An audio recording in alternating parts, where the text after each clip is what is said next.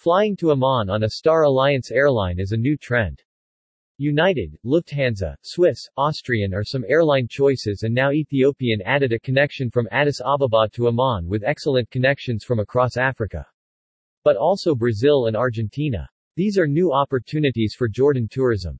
Ethiopian Airlines, the largest network operator in Africa, is pleased to announce that it has finalized all preparations to commence a passenger flight to Amman, Jordan as of September 19, 2022.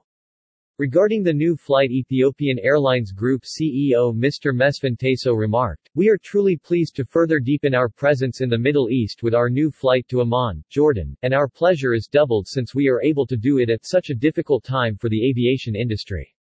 With the commencement of our new flight to Amman, passengers departing to the Middle East can enjoy the extensive Ethiopian network worldwide with convenient connectivity and smooth transfer at Addis Ababa.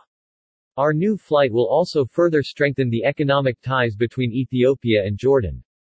Located between the desert and the fertile Jordan Valley, Jordan's capital Amman, where the old meets the new, is an ideal location for holidaymakers. With an astonishing scenery of ancient civilization and modernity, the city has plenty to offer for visitors. As part of its strategic plan, Ethiopian is growing its network, stretching to more destinations, widening its reach and providing more options to its passengers.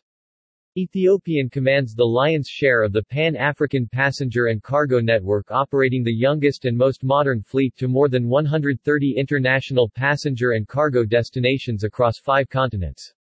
Ethiopian's fleet includes ultra-modern and environmentally friendly aircraft such as Airbus A350, Boeing 787-8, Boeing 787-9, Boeing 777-300 Boeing 777-200 Boeing 777-200, Boeing 737-800, Boeing 737-8, freighter, Bombardier -8400 double cabin with an average fleet age of 7 years.